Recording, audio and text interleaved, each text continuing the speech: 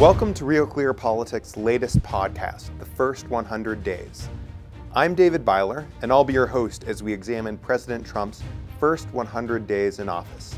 In our 11th episode, Bureau Chief Carl Cannon speaks with former Senate Majority Leader Tom Daschle about the role of the filibuster in the Senate. And Real Clear Policy Editor Tony Mills talks with the Hoover Institute's Adam White about the legal impact Neil Gorsuch will have on the Supreme Court. First up, Carl speaks with Senator Daschle about Senate procedure and tradition. I want to ask you about the Senate and what's going on there in the filibuster. But before I do that, you mentioned the Bipartisan Center.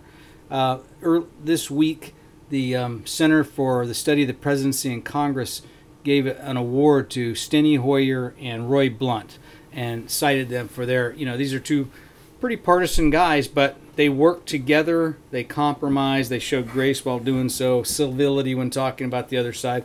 And as I went to the dinner and I was there, I was trying to think of the senators I know, like you, who have those qualities, but I thought, are they going to be able to even give this award next year, or are these the last two guys on Capitol Hill who you could say that about?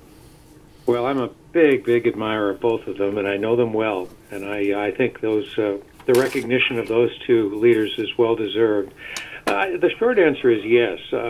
Comes to mind. Bob Corker comes to mind. A very thoughtful person. Lamar Alexander, Chris Coons. There are people that are very thoughtful. Patty Murray is oftentimes cited as one who really has reached out. She's worked closely with Speaker Ryan on things.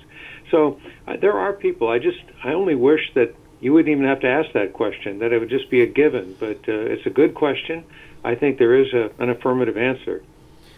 Well, I hope you're right, although a couple of those people you named have won it in the past. But I remember when I got to Washington, it was a long time ago. I was from California, a young regional reporter, and I was interviewing Leon Panetta, who I'm sure you remember well. Oh. And I said, is this thing going to pass? Whatever it was, something that, mattered to me as a California reporter. And Leon said, Carl, I'm not sure that the center can hold anymore. This is in the 80s, right? And I said, Leon, just for sake of argument, how many centrists are there left in Congress? He said, you'd be shocked. It's not more than 150. I thought, what we would give now for 150 people whose vote was really up for grabs. Absolutely. Well, this has been coming over a long period of time for a lot of different reasons, and it's going to be hard to turn the ship around. But I have to believe that at some point we're going to pay a high price if we don't start trying to turn the ship around.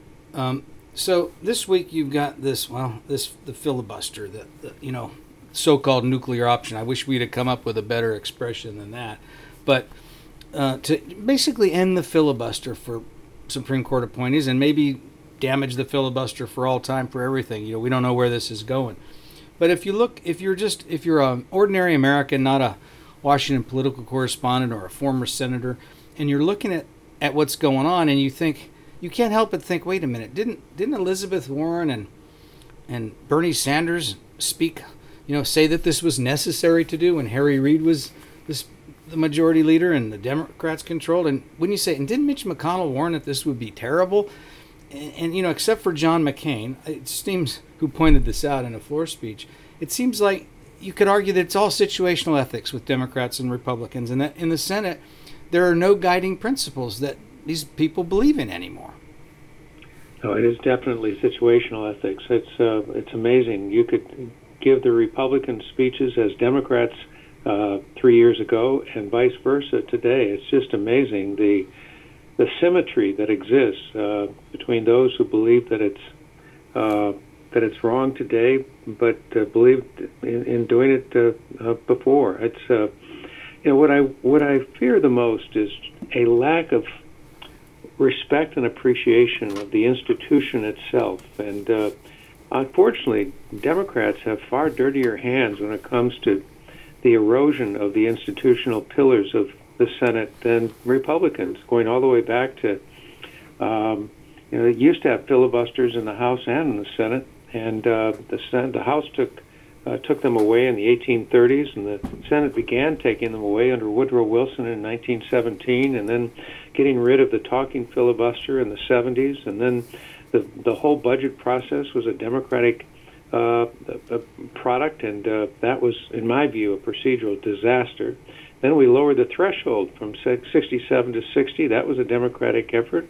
And then in 2013, we took it away completely for nominations, and that was Democratic. So Democrats who may lament this institutional deterioration, I think, have a lot of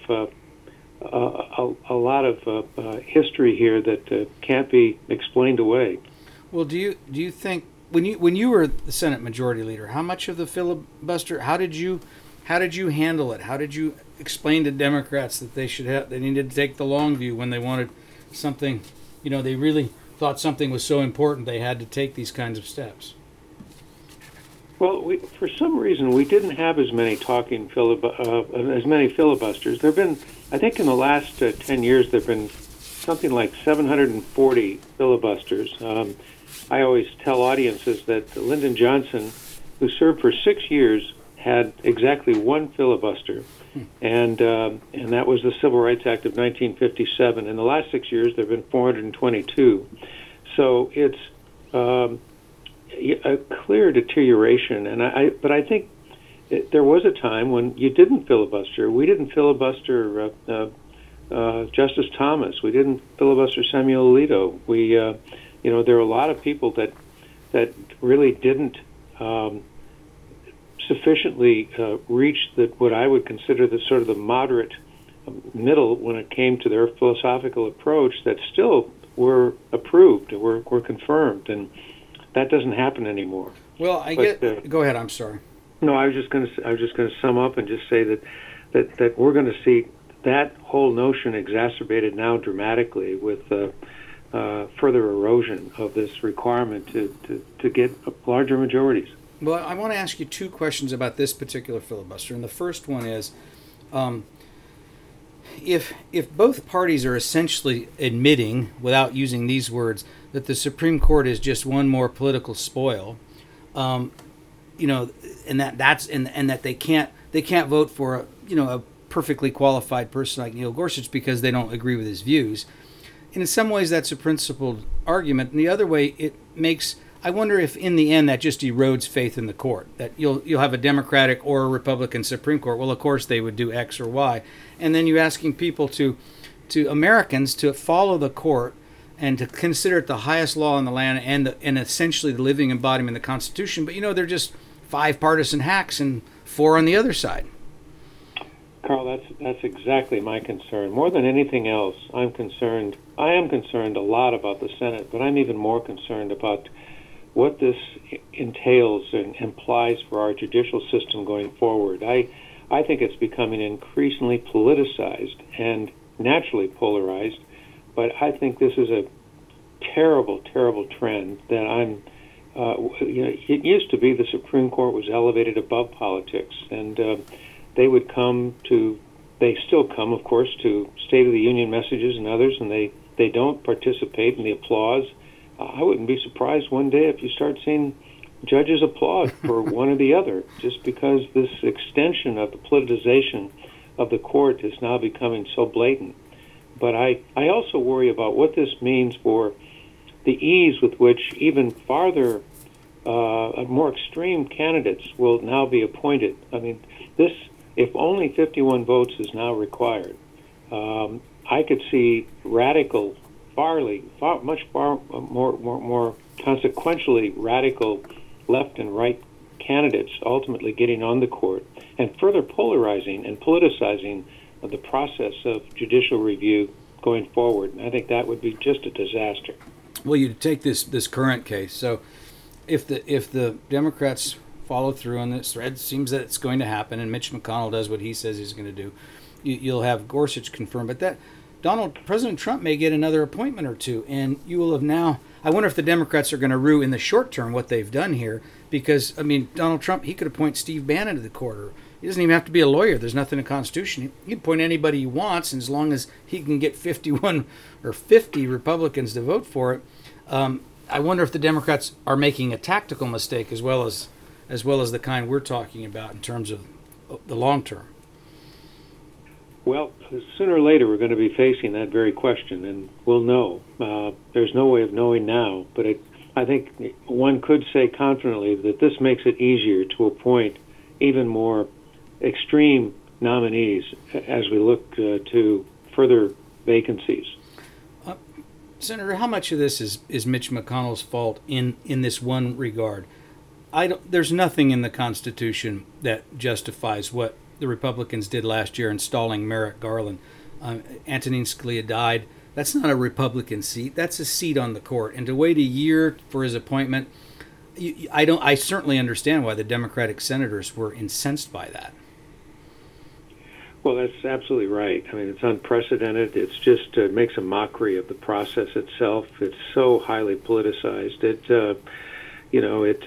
And I think it invites the payback mentality that we see so much of now. So it's those kinds of decisions and actions don't go without some reaction, and we're looking at that now. And I'm not sure it'll be over with for a long time to come. Do you, leaving the court aside, how would getting rid of the filibuster change the debate in the Senate? How will it change the Senate itself on other issues? Well, I've always feared majorityism, and I think majorityism is very evident in the House. I was just talking to a House member yesterday, and she was saying that there is absolutely no inclusion of the minority in any decisions regarding schedule, regarding the agenda, regarding just the process involved in legislating today.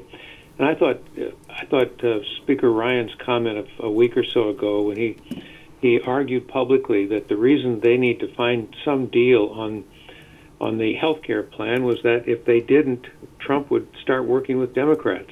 Well, in a democracy and in a legislative body, it would seem to me that would be a given, that you would work with both sides. But there seems to be such pressure now on the part of the majority party not to include any assistance on the part of the minority as they legislate is just apocryphal. It's just incredibly astounding to me that we could have that mentality and be so brazen about expressing it. Well, Reagan worked with Democrats. Bush worked with both Bushes worked with Democrats. Reagan worked with Democrats. Bill Clinton worked with Republicans. So we're not talking about ancient history here. It can be done, and this is you and I remember these cases. Absolutely. You were there. Absolutely. Yeah. No, I was.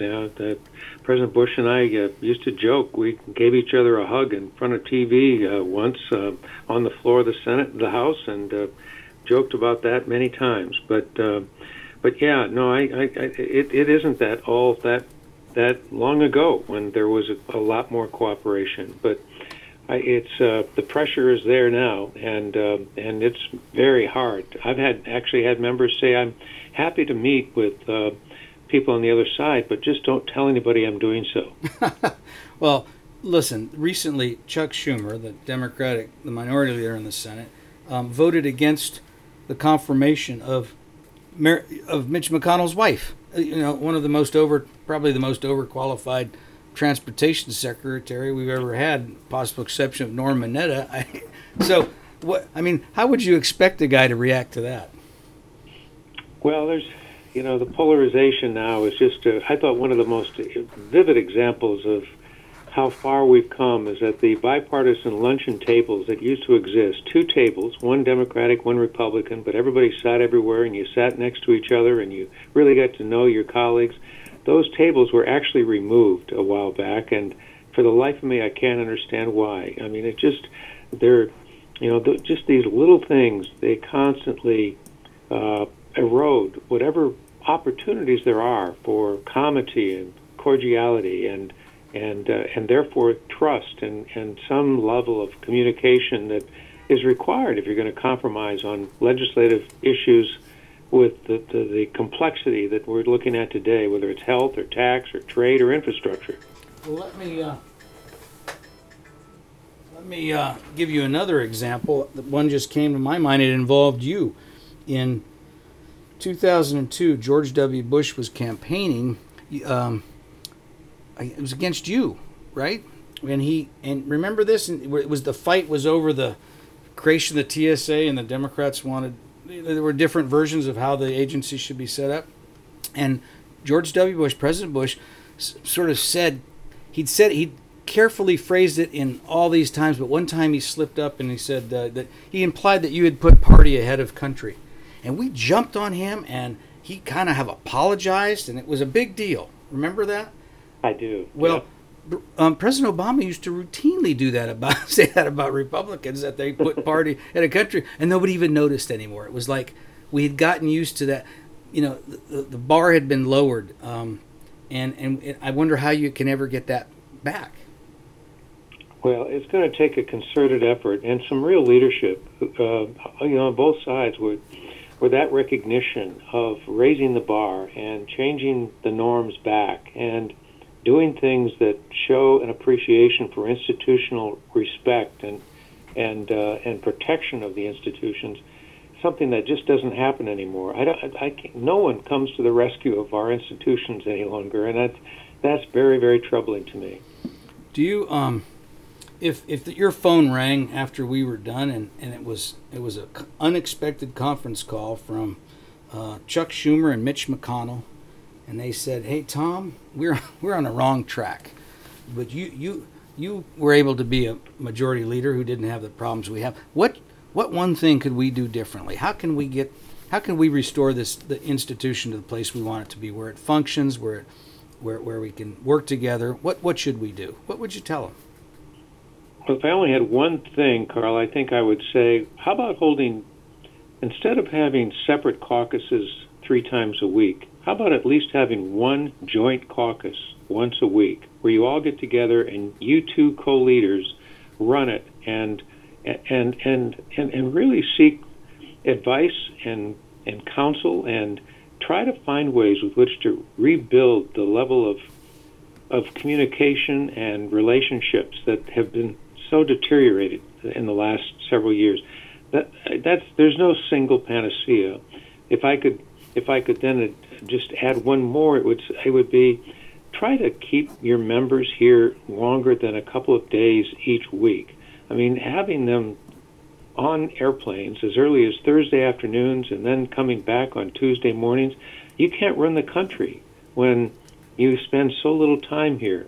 Keep them here for 3 weeks at least, and have those daily sessions those weekly sessions where you can have these joint caucuses. And oh, by the way, why don't you reinstall the phones that Trent and I had, where we called each other and they were a direct line to you and to me, and we talked about things as they came up without having to schedule or go through staff or anything. We just talked to each other, and start with those 3 things, and let's see what happens. Well, I'd love to know how they would react. Let me ask you one last question. I'll let you go. What do you say to people, let's say progressives in the grassroots, who say, "Look, Tom, the filibuster was fundamentally undemocratic. It slowed the pace of civil rights. It was never as the good old days weren't as good as you remember, and getting rid of the filibuster is really, it's more like pure democracy." What's your answer to that assertion? Well, there's always a need to appreciate the minority, and the minority has different contexts and definitions, and I think the democratic process is not just 50 plus 1 or majority as defined by numerical context alone. I think there's an appreciation of the importance of protecting the minority, and I'm not in favor of filibusters. I think there are plenty of ways to bring better balance back to the filibuster. When we started dual tracking, we saw the demise of the process that was so incredibly a part of the Senate for 150 years. And, if we just restored the requirement that a filibuster be a talking filibuster, I think you would see dramatic changes in the way the Senate operates. That's not going to happen, but I think protection of the minority is a democratic principle and norm and custom in this country worth protecting. Now, Tony talks with Adam about Gorsuch's role on the High Court. Welcome to Real Clear Politics podcast series, The First 100 Days. I'm Tony Mills, editor of Real Clear Policy, and with me today to discuss what Neil Gorsuch's confirmation might mean for the Supreme Court and American politics is Adam White, research fellow at the Hoover Institution. In addition to practicing and teaching law, Adam researches and writes about administrative law, regulation, the courts, and constitutionalism. Adam, it's a pleasure to have you on. Thank you. It's a pleasure to be here. So the GOP Senate has made clear that they intend to confirm Neil Gorsuch to the Supreme Court, even if that means changing the Senate rules and circumventing a Democratic filibuster. Can you explain a little bit, Adam, how we got here, what's the political and historical context, and what are we likely to see happening by the end of the week? Well, that's a good question, and how we got here and where we started, there's a couple of places where you could start. You could start with recent fights over judicial nominations and the filibuster. You could start with Justice Thomas and Judge Bork's nominations, or you could go back 100 years to the first really contested nomination, which was Louis Brandeis. But for present purposes, I think it's safe to say that for the last several decades, beginning at least with the nomination of Judge Robert Bork, the failed nomination for the Supreme Court, the Supreme Court nominations have been one of the most hotly contested aspects of our government. Every Supreme Court nomination for the last decade or so, and many before that, have become political war zones. In the early Bush years, that war began to extend to the nominations of the lower court judges, judges to the U.S. Court of Appeals for the D.C. Circuit and other circuits. In those years, you had Democrats trying to block and filibuster nominations to those courts. You had Republicans considering whether to exercise what they called the nuclear option, a tactic in the Senate to change the rules with a majority vote and end judicial filibusters.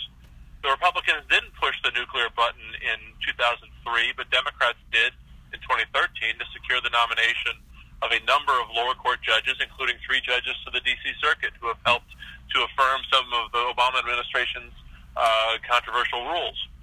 Left unsettled, though, was whether the filibuster would be barred for Supreme Court nominations. And that seems to be the question now that's coming to a head with the Gorsuch nomination. If Democrats can successfully maintain a 41 vote block to prevent cloture and to prevent an up or down vote on the Gorsuch nomination, then Senator McConnell and the rest of the Senate will have to decide whether to use the nuclear option to end the filibuster and all filibusters of Supreme Court nominations.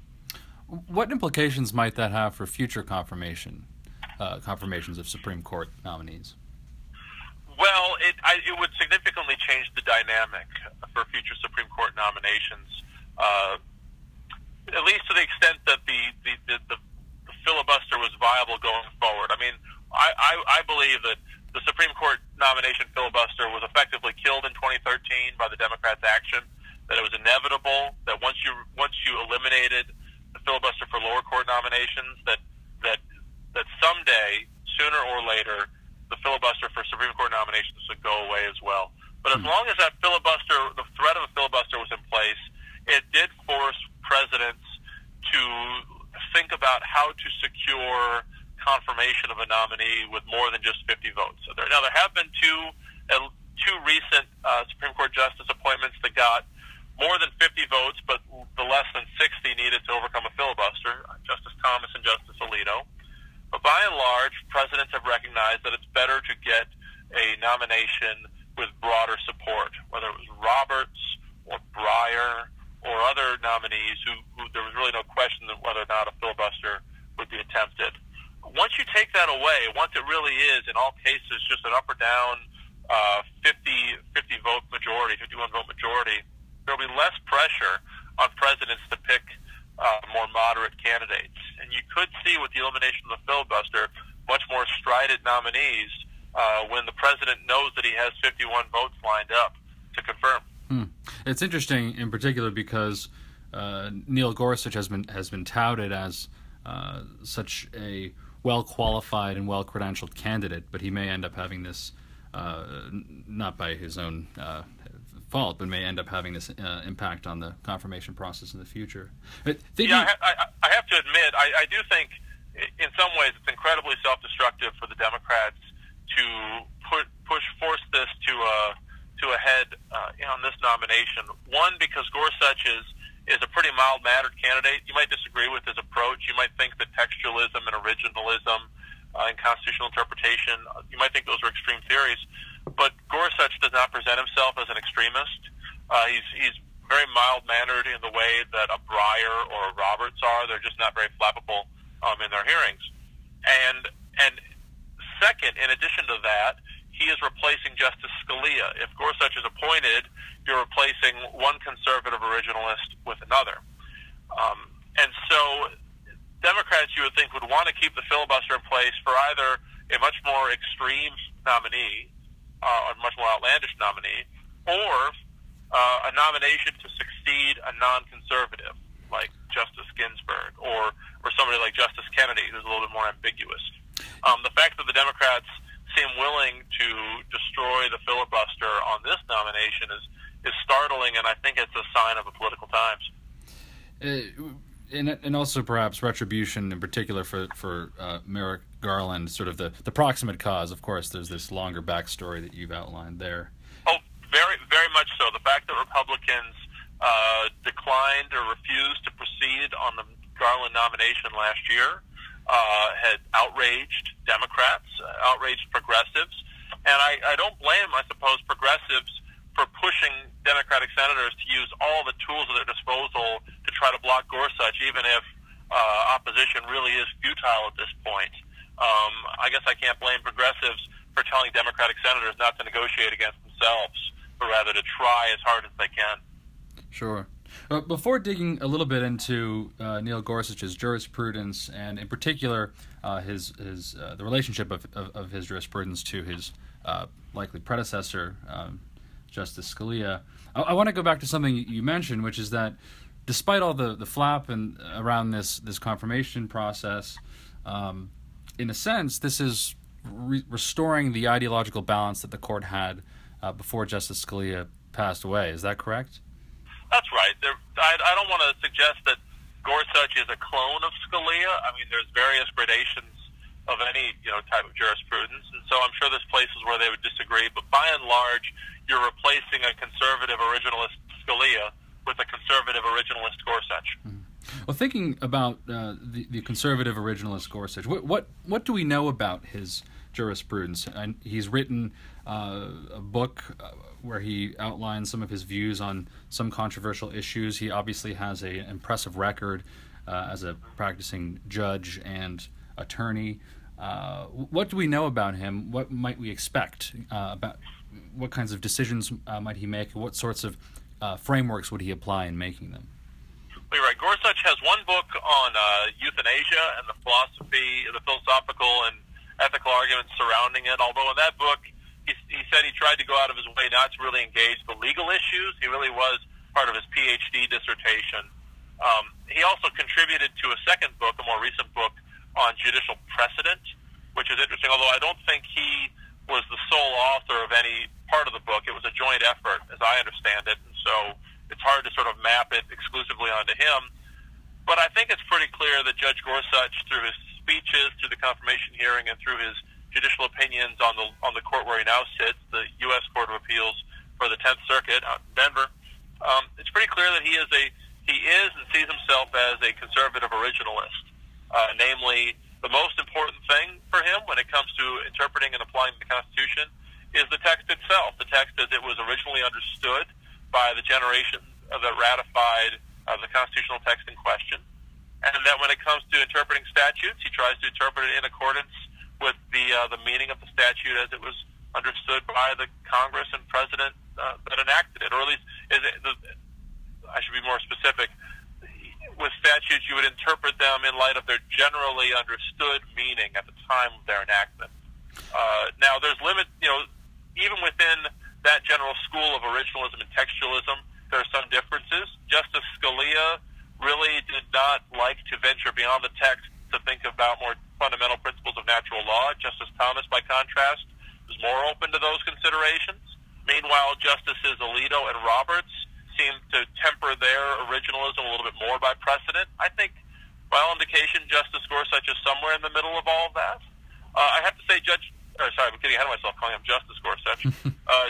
Judge Gorsuch, I have to say, before he was a judge long ago, he clerked for a judge on the D.C. Circuit named Judge David Santel, who, quite honestly, I had the pleasure and honor of clerking for a few years after Judge Gorsuch. And I think that Judge Gorsuch's approach reminds me very much of Judge Santel's approach, which is sort of conventional, conservative originalism, trying to understand the words of the law in accordance with their generally understood meaning at the time of their enactment. You mentioned that, on the one hand, there's the originalism, which has garnered a lot of press, and surrounding the death of Scalia, there's a lot of talk about originalism, and one still reads that in the newspapers and magazines and so on. But there's also this separate but related interpretive doctrine of textualism. And I'm wondering if you could talk about those two a little bit more. In particular, keeping in mind something that the late Justice Scalia used to say, which is that many of the cases that come before the Supreme Court, in fact, most of them don't bear on on constitutional issues directly, but are statutory questions where textualism plays a larger role. Can you talk about that a little bit, and what Neil Gorsuch's views on that might mean for the court? Right. Well, originalism, textualism are often used interchangeably or synonymously. In fact, sometimes I do that myself. I say textualist, talking about the Constitution, and I basically mean originalism.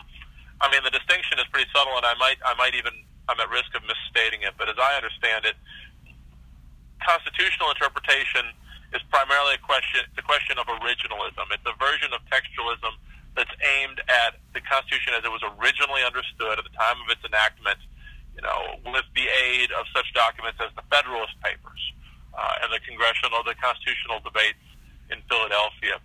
Textualism is broader. It's talking about not just the Constitution, but also statutes or any legal document. And it's a doctrine focused on the text of the law and the words in the law and their meaning. And that might seem self-evident, that we would interpret a law in light of the text and the meaning of the text as it was originally understood. But when Justice Scalia joined the court, things were much different. There wasn't much discussion of actual constitutional text at the court. It was more sort of a foggy discussion of what constitutional rules would be best in light of very broad principles. The fact that Justice Scalia's originalism and textualism now would seem to current lawyers almost self-evidently, presumptively true, I think is a testament to the success of Scalia and Thomas and Judge Bork and others in sort of changing the focus of the Supreme Court, restoring it back to text rather than broad notions of policy. And the same with statutes.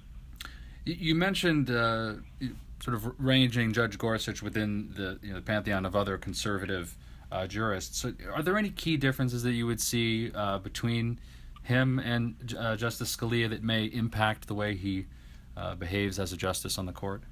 Well, it's too soon to tell. I mean, being a judge on a lower court just isn't like being a justice on the Supreme Court, where you're less bound by precedent.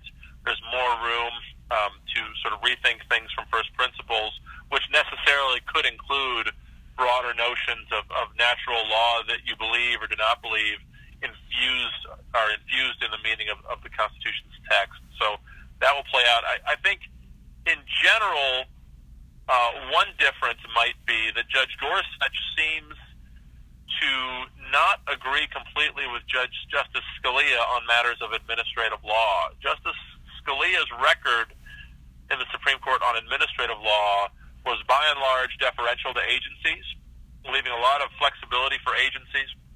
He was a believer in what was called Chevron deference, which we can unpack a little bit if you like. Justice Scalia was an advocate for those doctrines through most of his career, although in the end he started to question these things both publicly and as I understand it, privately, rethink these doctrines. Judge Gorsuch would come to the court as a full-throated critic of some of these doctrines, very much a reformer along the same lines as Justice Thomas, who has been a very vocal critic of doctrines of deference and broad delegation of power. In that respect, Judge Gorsuch seems to, like I said, arrive to the court more in the spirit of Justice Thomas than in Scalia, although, again, these are differences within a much broader sort of conservative consensus. You mentioned Chevron deference, and in thinking about the importance of statutory interpretation and the role of federal agencies, can you explain how this fits into that picture and what it means and what Judge Gorsuch's views, as you outline them, about deference to federal agencies, what that might mean for American policy and politics? No, I'm glad to, and this is the area that I focus on more than anything else at the Hoover Institution and where I teach. I'm an adjunct professor at the George Mason Law School outside of Washington, which is now the Antonin Scalia Law School, and I just left class where we spent our fourth day discussing Chevron deference, and so I'm glad to return to the subject. The basic story is this. In the mid-1980s, the Supreme Court decided the Chevron case about how much deference the courts should give an agency's interpretation of the law.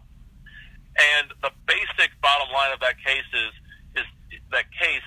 that if a statute is written in broad, ambiguous terms, the courts will largely defer to an agency's interpretation of that law so long as the interpretation is reasonable. The court won't supersede the agency's interpretation, a reasonable interpretation, with another interpretation of its own.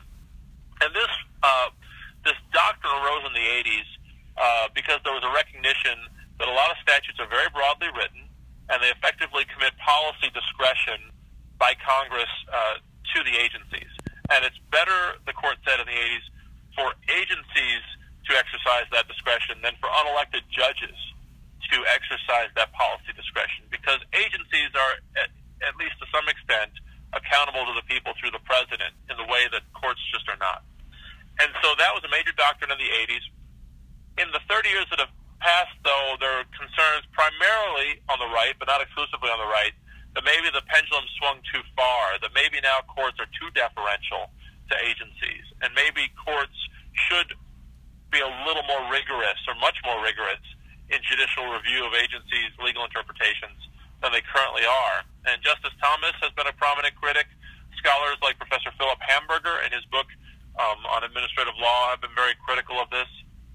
And Judge Gorsuch, in a couple of opinions, seems to adopt some of these criticisms, with concerns he expresses that agencies just have too much power and discretion, and that effectively agencies can now overrule courts in their legal interpretations. Gorsuch is also concerned, he's expressed concerns about the breadth of powers that Congress delegates to agencies. He hasn't made really clear what he thinks the best response to that is, and to what extent the courts really can monitor this or micromanage it, and how much of it really falls to Congress to better undertake its own constitutional role. But Gorsuch has expressed concerns about this that go beyond the concerns that Justice Scalia offered, and they really do reflect more the concerns of Justice Thomas. And so it's a basic reconsideration of the breadth of powers that are vested in the administrative state and the amount of deference that the agencies get from the courts. It's a two-pronged attack, and I think it's very interesting to see how this will play out. What specific issues or cases can we expect this issue of deference to play out, assuming that Judge Gorsuch is confirmed and on the court? Well, they come up in most agency cases. I mean, the administrative agencies decide all manner of things that then get appealed to the courts of appeals and then occasionally to the Supreme Court. But for a couple of examples, the D.C. Circuit recently heard an appeal to the FCC's big net neutrality rules, and it ruled in favor of the agency. If that policy remains in place and it gets appealed up to the Supreme Court, then Chevron deference would be a huge issue. The same with some EPA rules, but it remains to be seen whether those rules will remain in place long enough to be fully appealed to the Supreme Court. My guess is that these issues will ultimately be vetted. These Chevron issues will ultimately really come out in just one or more of the mundane agency cases that get appealed to the courts on a daily basis. That's where these sorts of issues have arisen elsewhere. And we may find ourselves having a fundamental and profound debate over deference to administrative agencies in a case arising from some otherwise mundane Labor Department rule or FCC rule, or who really knows. The issue is actually, it's just much bigger than any single agency rulemaking.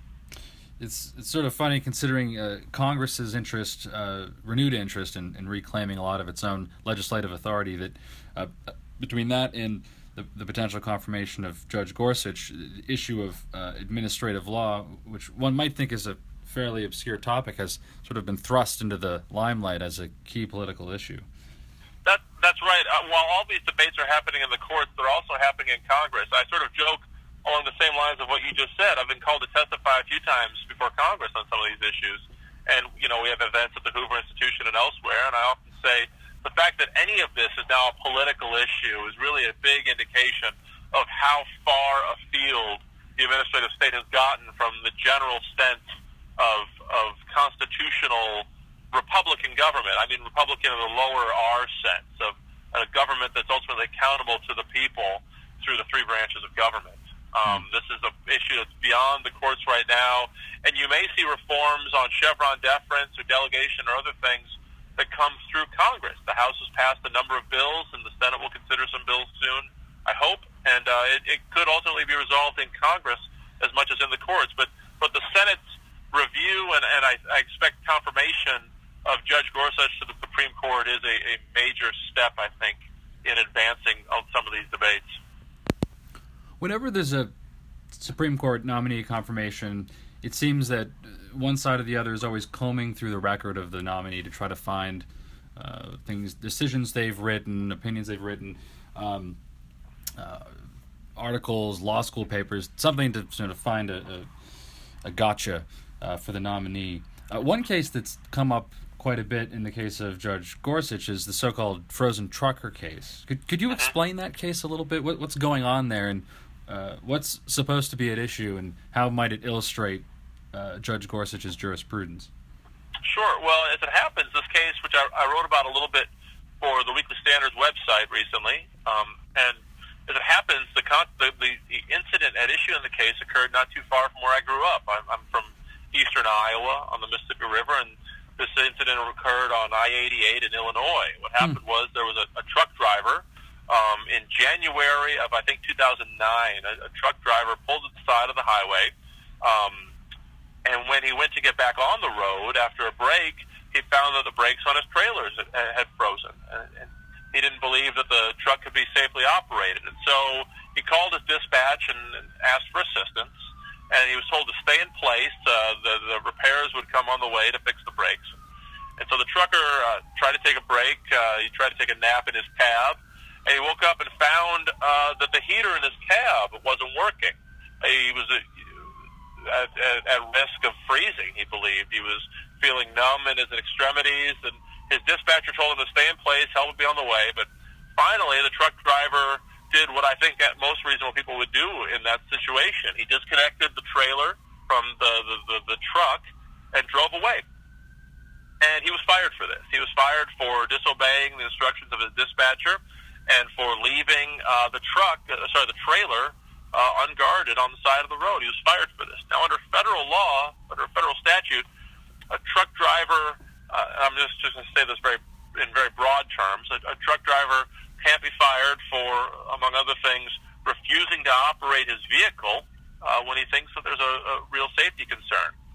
Well, in this case, he drove the truck away, and that's the crux of the debate.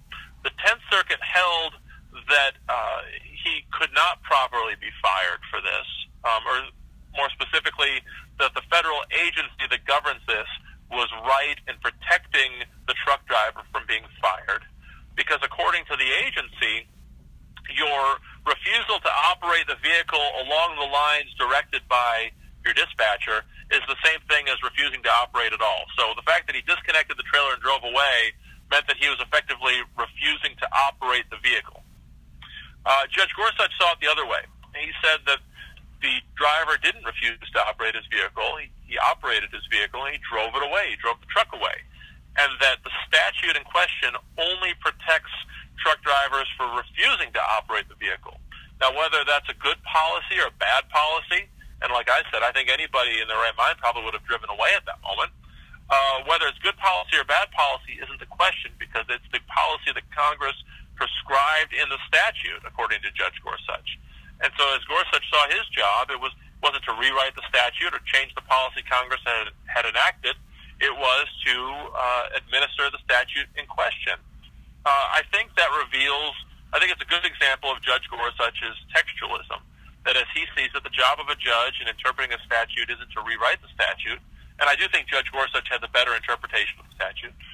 The job of the judge isn't to rewrite the statute, it's to interpret the statute and apply it as written by Congress. Now, at the hearings, this became a very explosive issue.